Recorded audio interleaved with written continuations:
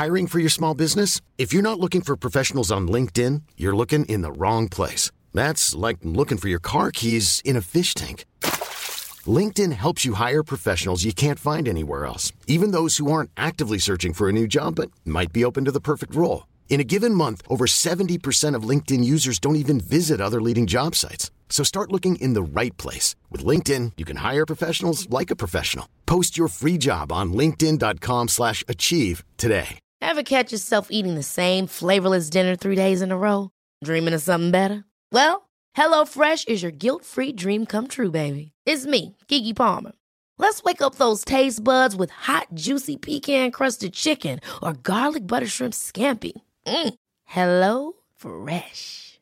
Stop dreaming of all the delicious possibilities and dig in at HelloFresh.com. Let's get this dinner party started.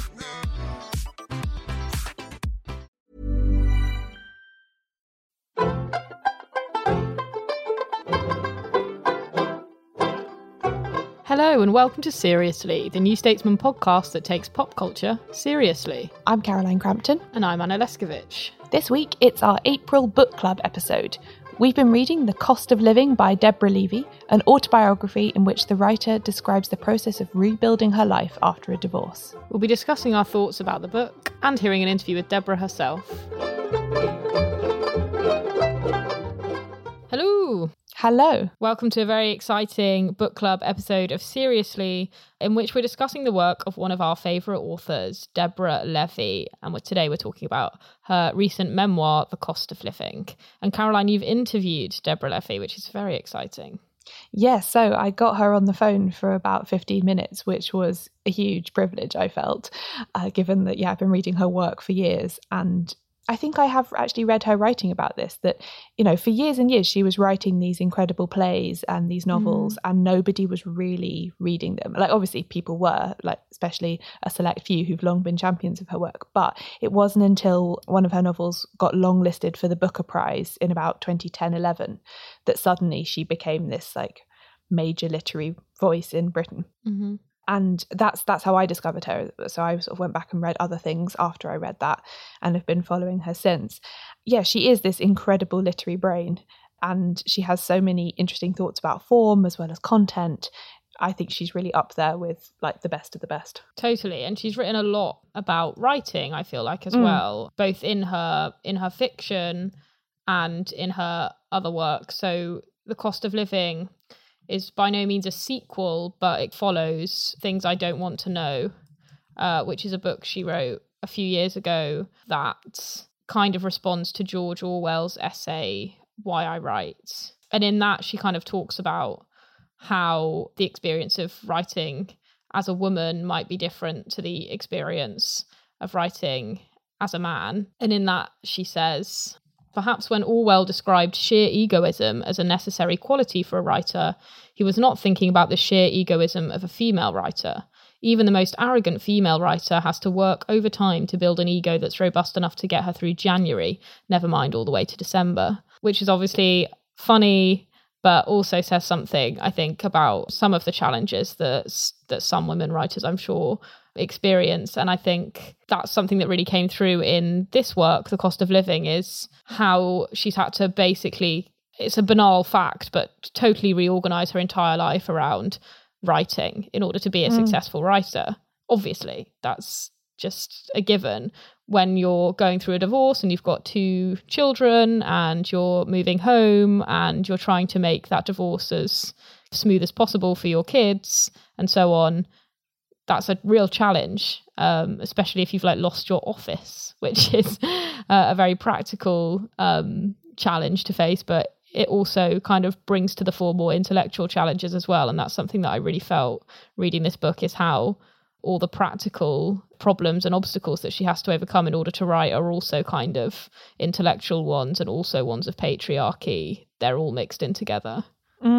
So she talks a bit about this in the interview, but she describes The Cost of Living and Things I Don't Want to Know as living autobiographies. And her long-time obsession is this idea of being able to write memoir in the present tense.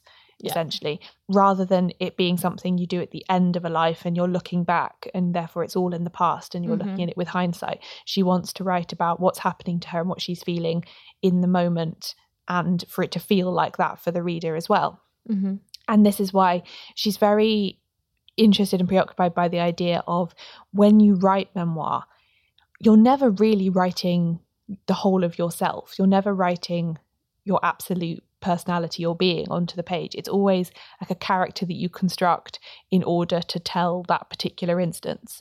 So it's very interesting in The Cost of Living how she slightly shifts and changes from the different anecdotes that she's relating.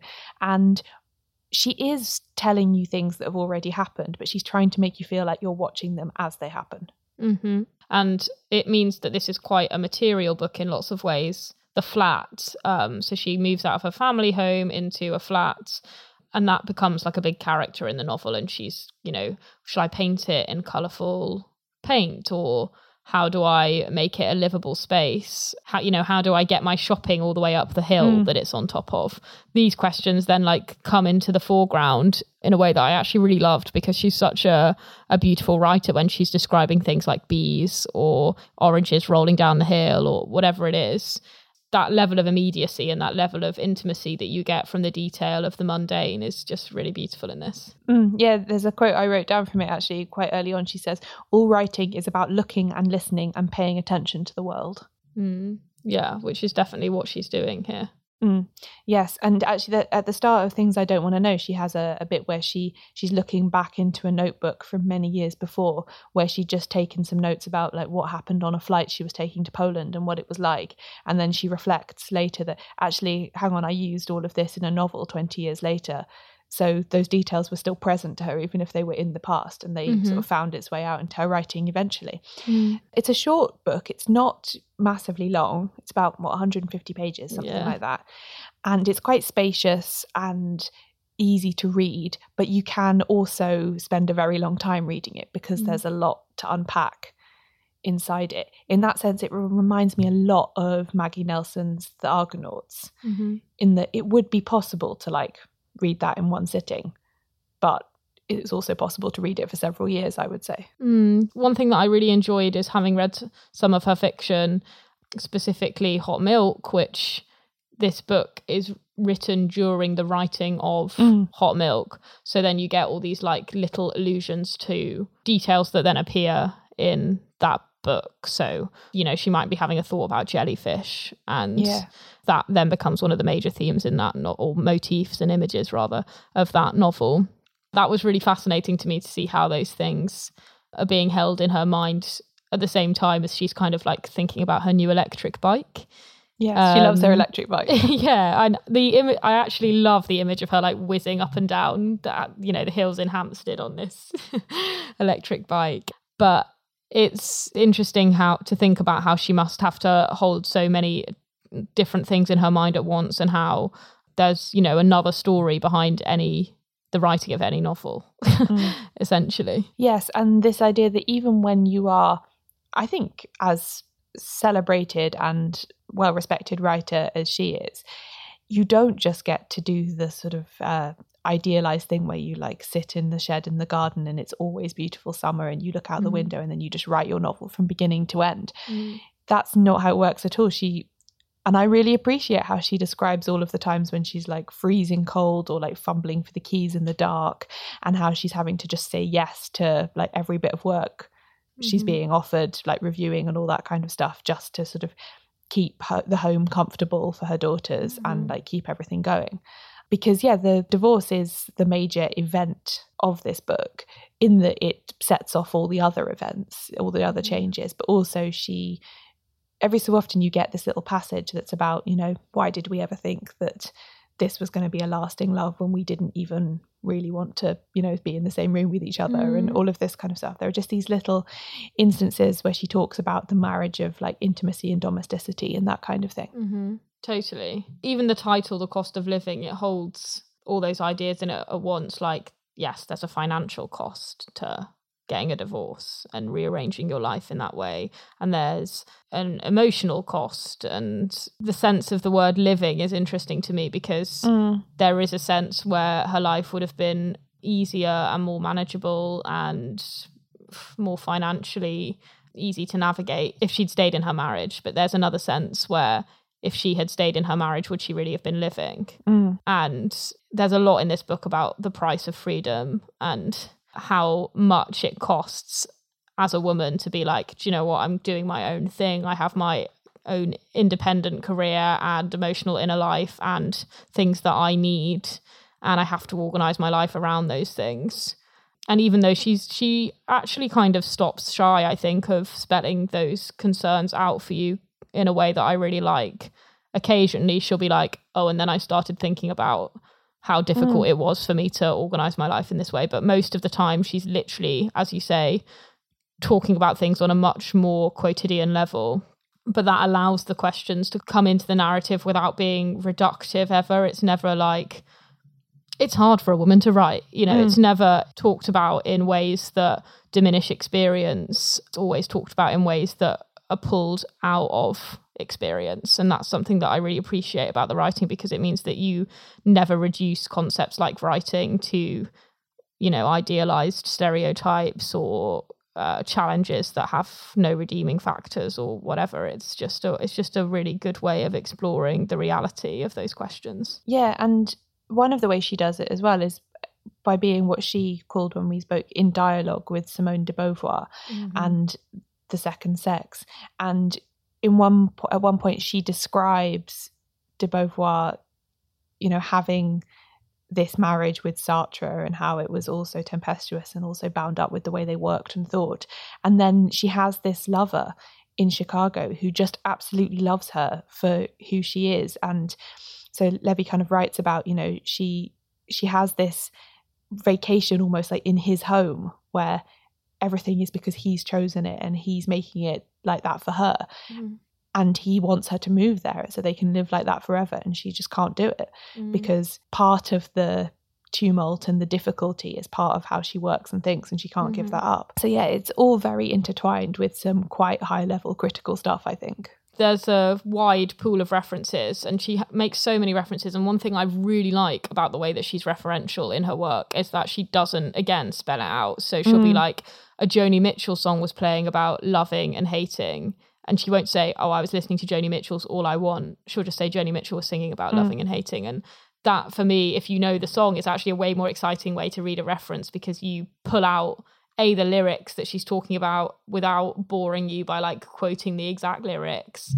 You think more interestingly about the song itself, because you're not just like, oh yeah, I know that song. You're like, oh, that's an element of that song. Yeah, of course, there's like the double-edged sword in that song. Whenever she references anything in that way, it's really subtle and really nuanced, and it allows the you know, element of popular culture that she's bringing into the narrative to kind of have its own life, and I really like that. And I also think it's really funny. She writes often with like a slightly arched eyebrow about things, like even Simone de Beauvoir, she'll be like, well, I guess I never ended up quite in the same situation as Simone de Beauvoir, but the thing we did share is this. And she says it in a way that you're quite like, oh yeah, that's a funny little joke to make. And I feel like a lot of the time she kind of writes with this detached, cool humour about the things that are happening her. She's always able at a remove to kind of make a quite gentle mockery sometimes of the things that are happening to her. And I really like that, because obviously these are big and serious questions, but she's never so detached a figure that she can't laugh at the fact that she's had like a leaf in her hair while she was at a major meeting. And in that sense of the personality of her coming through the page, I really appreciate those moments of levity and those moments of kind of wry humour in the book. They're really nice. Yeah, they absolutely make it. I think in different hands, this kind of work could be quite like po-faced and totally. Quite, quote, heavyweight in, and I mean that in a pejorative sense. This is absolutely heavyweight in an intellectual sense, but it's the writing is not heavy and it's not stuffy or anything like that. You know, as you say, it is funny and it is light and it is sometimes silly. Like, I really like the description of the party that she goes to. Where she sort of says, in, as you say, with that sort of arched eyebrow, like, we actually kicked off our shoes and danced just as the song was telling us to do that, you know. Yeah, that's another great reference when she references Bowie without really saying we were listening to Bowie's Let's Dance, but you know when you kick off your red shoes and dance the blues, like what song she's talking about, which I really, yeah. And one of my favorite lines in it that's just stuck in my head, I don't know if I said this last week, but is when she says, Medusa was a woman who was very powerful and very upset. Yes. Which just makes me laugh so much because it's so funny, but it's also obviously really true, and it says something quite truthful about like female rage and you know, the way that we have been encouraged to perceive female rage. You know, it's just really funny, and there are so many lovely little moments in this book, so it's really, really worth reading for highlights like those. Yeah, so now we're going to hear from Deborah herself, and at the end of our interview she also read a passage from the book, so make sure you stay tuned for all of that. Hey, I'm Ryan Reynolds. At Mint Mobile, we like to do the opposite of what Big Wireless does. They charge you a lot, we charge you a little. So naturally, when they announced they'd be raising their prices due to inflation, we decided to deflate our prices due to not hating you.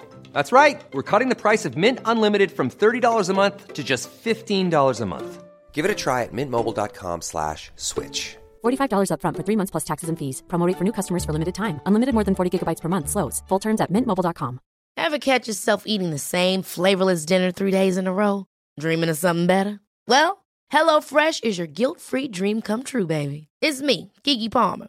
Let's wake up those taste buds with hot, juicy pecan-crusted chicken or garlic butter shrimp scampi. Hello Fresh. Stop dreaming of all the delicious possibilities and dig in at HelloFresh.com. Let's get this dinner party started. Millions of people have lost weight with personalized plans from Noom. Like Evan, who can't stand salads and still lost 50 pounds. Salads generally for most people are the easy button, right? For me, that wasn't an option. I never really was a salad guy. That's just not who I am. But Noom worked for me. Get your personalized plan today at Noom.com. Real Noom user compensated to provide their story. In 4 weeks, the typical Noom user can expect to lose 1 to 2 pounds per week. Individual results may vary.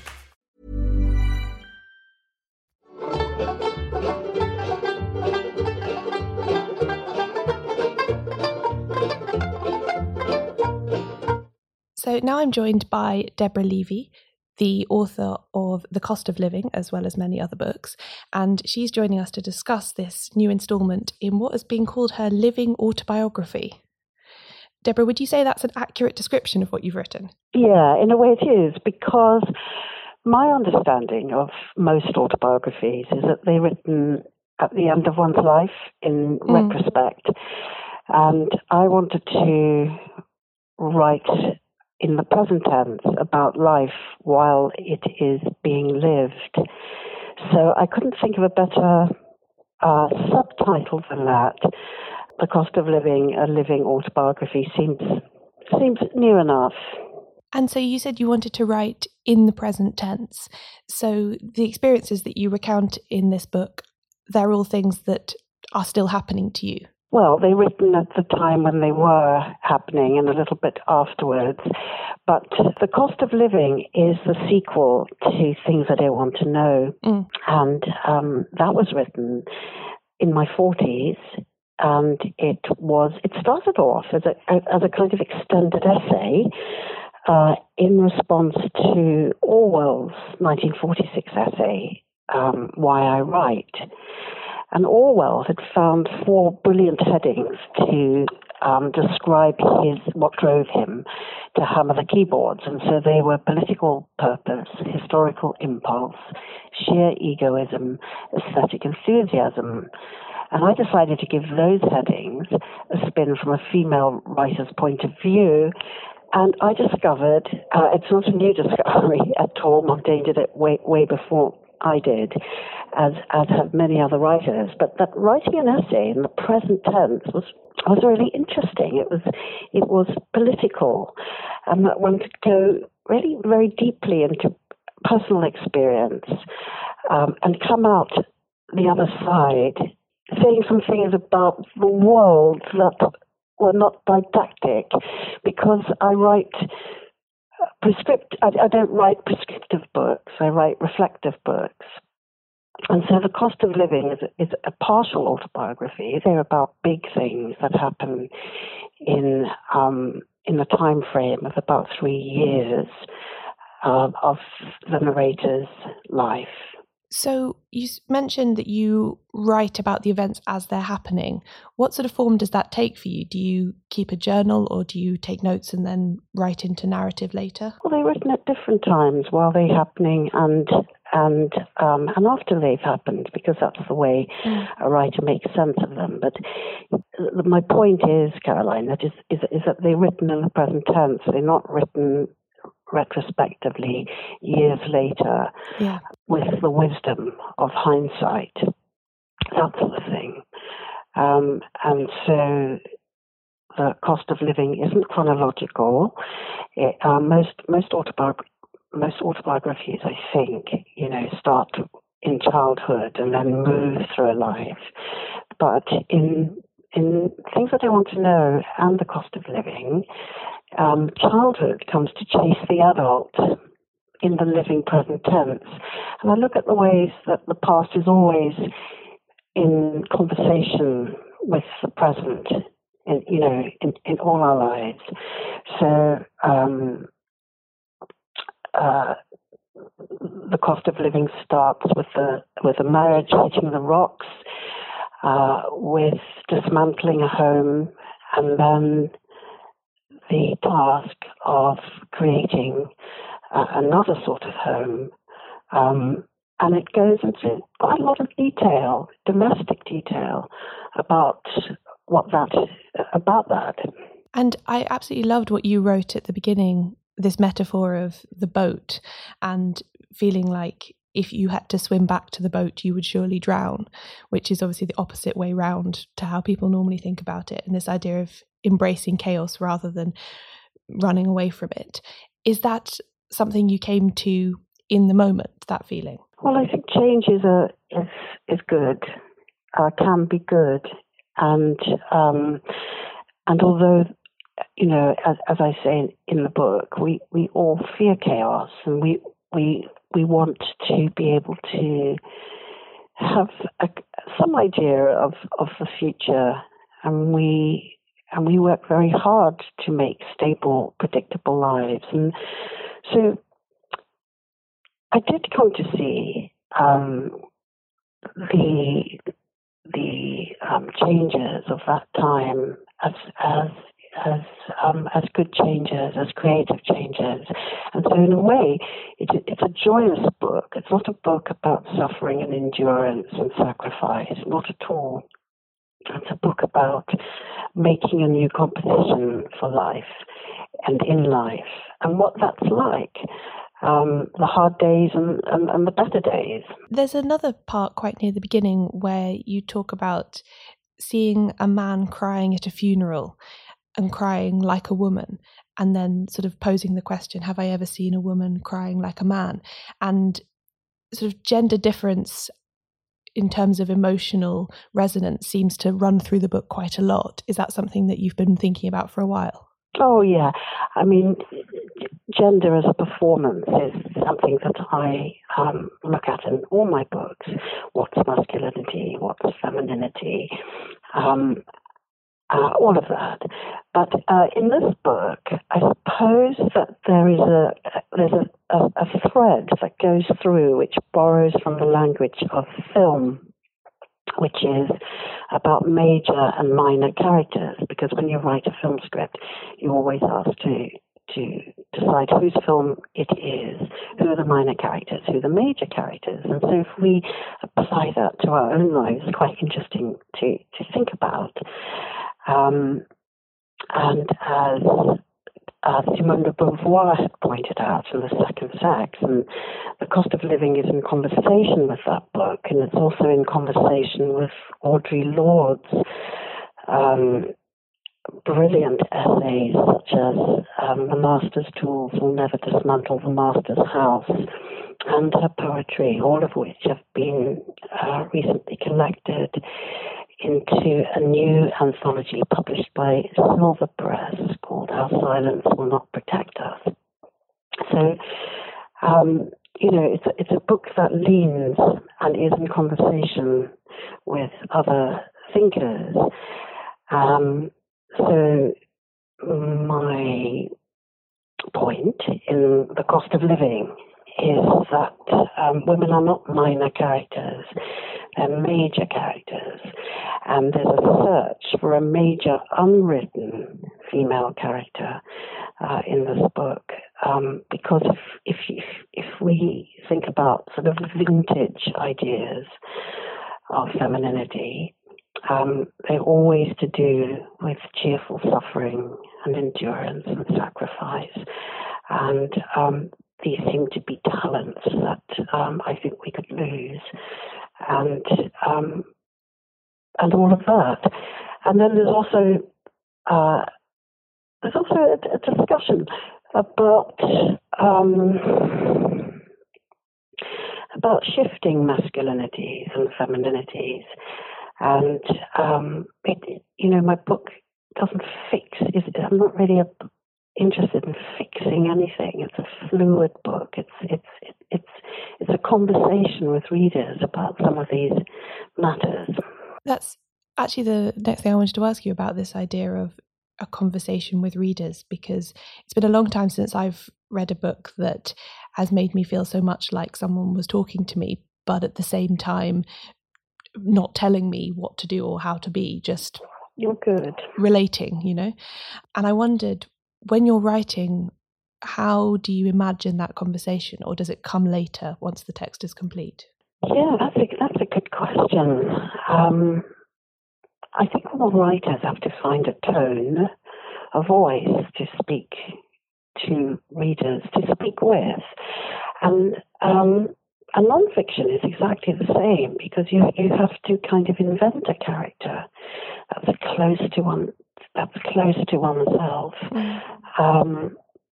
through which to speak. And so I guess that the tone in Things I Don't Want to Know and The Cost of Living is intimate, but it's also quite formal, isn't it? But it is an intimate conversation about life and all the things that, or rather some of the things that we might feel too ashamed to voice or to, to speak out loud about loneliness and loss and feeling strong one day and not and vulnerable another day. So the idea that it's an empowering book, or it's a divorce story, all of that is not really correct. It's a book about all the dimensions of in this case, a female life, in which we can feel many things at the same time. Because I suppose the previous installment began as you said, a sort of female writer's idea of the Why I Write essay. So that idea of expressing that woman's version, or a woman's version, that's been part of the project from the beginning. It did become that, didn't it, in Things I Don't Want to Know? Because if you give those four brilliant headings from Orwell, a spin from a female writer's point of view, there's going to be a different story, because we inhabit the world differently.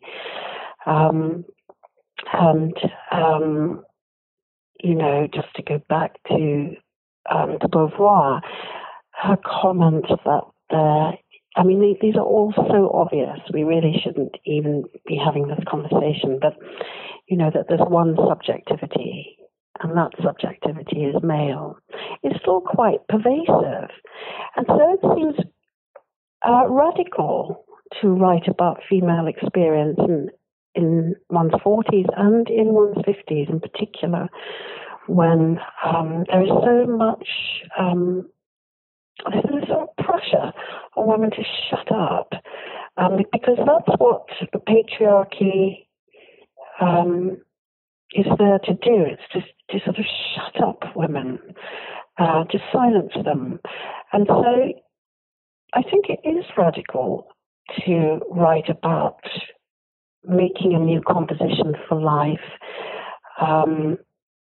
in the way that it unfolds in the cost of living, and as Rebecca Solnit points out in The Mother of All Questions, for all women not to be pinned to one single story about what the good life might be. Yes, I think above all, if I took anything from your book, it's this idea that life is many things, often, sometimes at the same time, and exactly. Trying to pin it to one particular thing is a futile and limiting thing to do. It's a reductive thing to do. It doesn't describe our lives as fully as we live them. And I guess also the cost of living they're the big things in life, aren't they? They're sort of separation and death. And I write quite a lot about my mother's death, but I also write about the mother as a delusion the societal system creates and loves the delusion actually more than the woman. I wondered, Caroline, if I should read a bit from the book for your podcast. What do you think? That would be lovely if you've got a bit you think would work. There is a photograph I've kept of my mother in her late 20s. She is sitting on a rock at a picnic with friends. Her hair is wet because she's just had a swim. There is a kind of introspection in her expression that I now relate to the very best of her. I can see that she is close to herself in this random moment. I'm not sure that I thought introspection was the best of her when I was a child and teenager.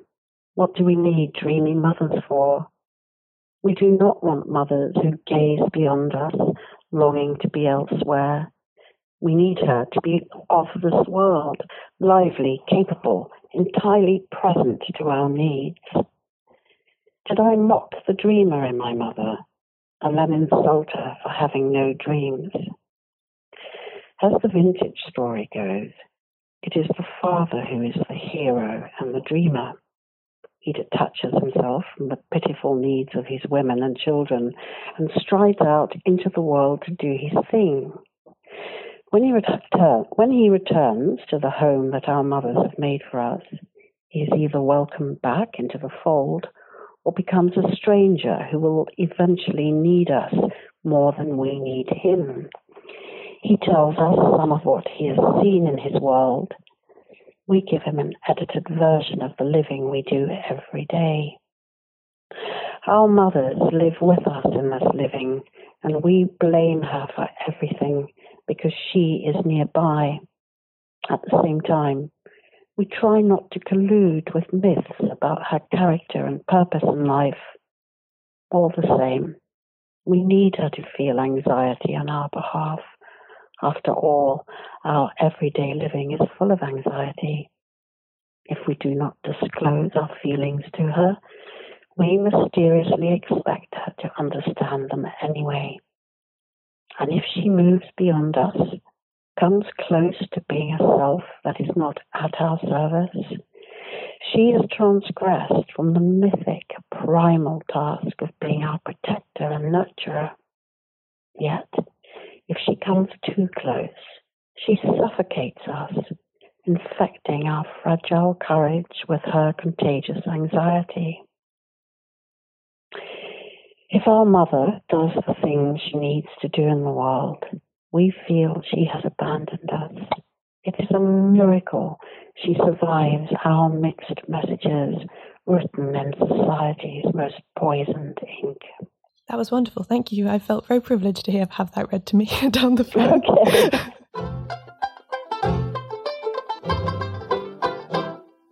Thanks for listening to this episode of Seriously, the pop culture podcast from The New Statesman. If you enjoyed the show, why not subscribe to make sure you never miss another episode? We're available in all the usual places you get podcasts, including on Apple Podcasts, where you could leave us a rating and a review if you fancy. It makes us happy, and it also helps other people find the show. If you'd like to come and see us in person, check out the events page of our website, seriouslypod.com/events. Details of our next pop culture quiz and anything else we're doing will appear there. We're available many other places on the internet, including on Twitter, Facebook and Tumblr. We're Seriously Pod on all of them. Follow us to keep up with what we're up to or to chat to other listeners about things you've enjoyed on the show. We love getting your recommendations for things we should feature on the show or hearing your thoughts on what we've already discussed. Get in touch on social media or email us on seriouslypod@gmail.com. And if you feel strongly that more pop culture needs to be taken seriously, spread the word and tell your friends and family about the podcast.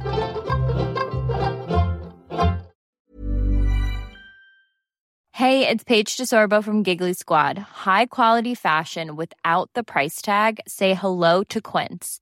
I'm snagging high-end essentials like cozy cashmere sweaters, sleek leather jackets, fine jewelry, and so much more. With Quince being 50 to 80% less than similar brands.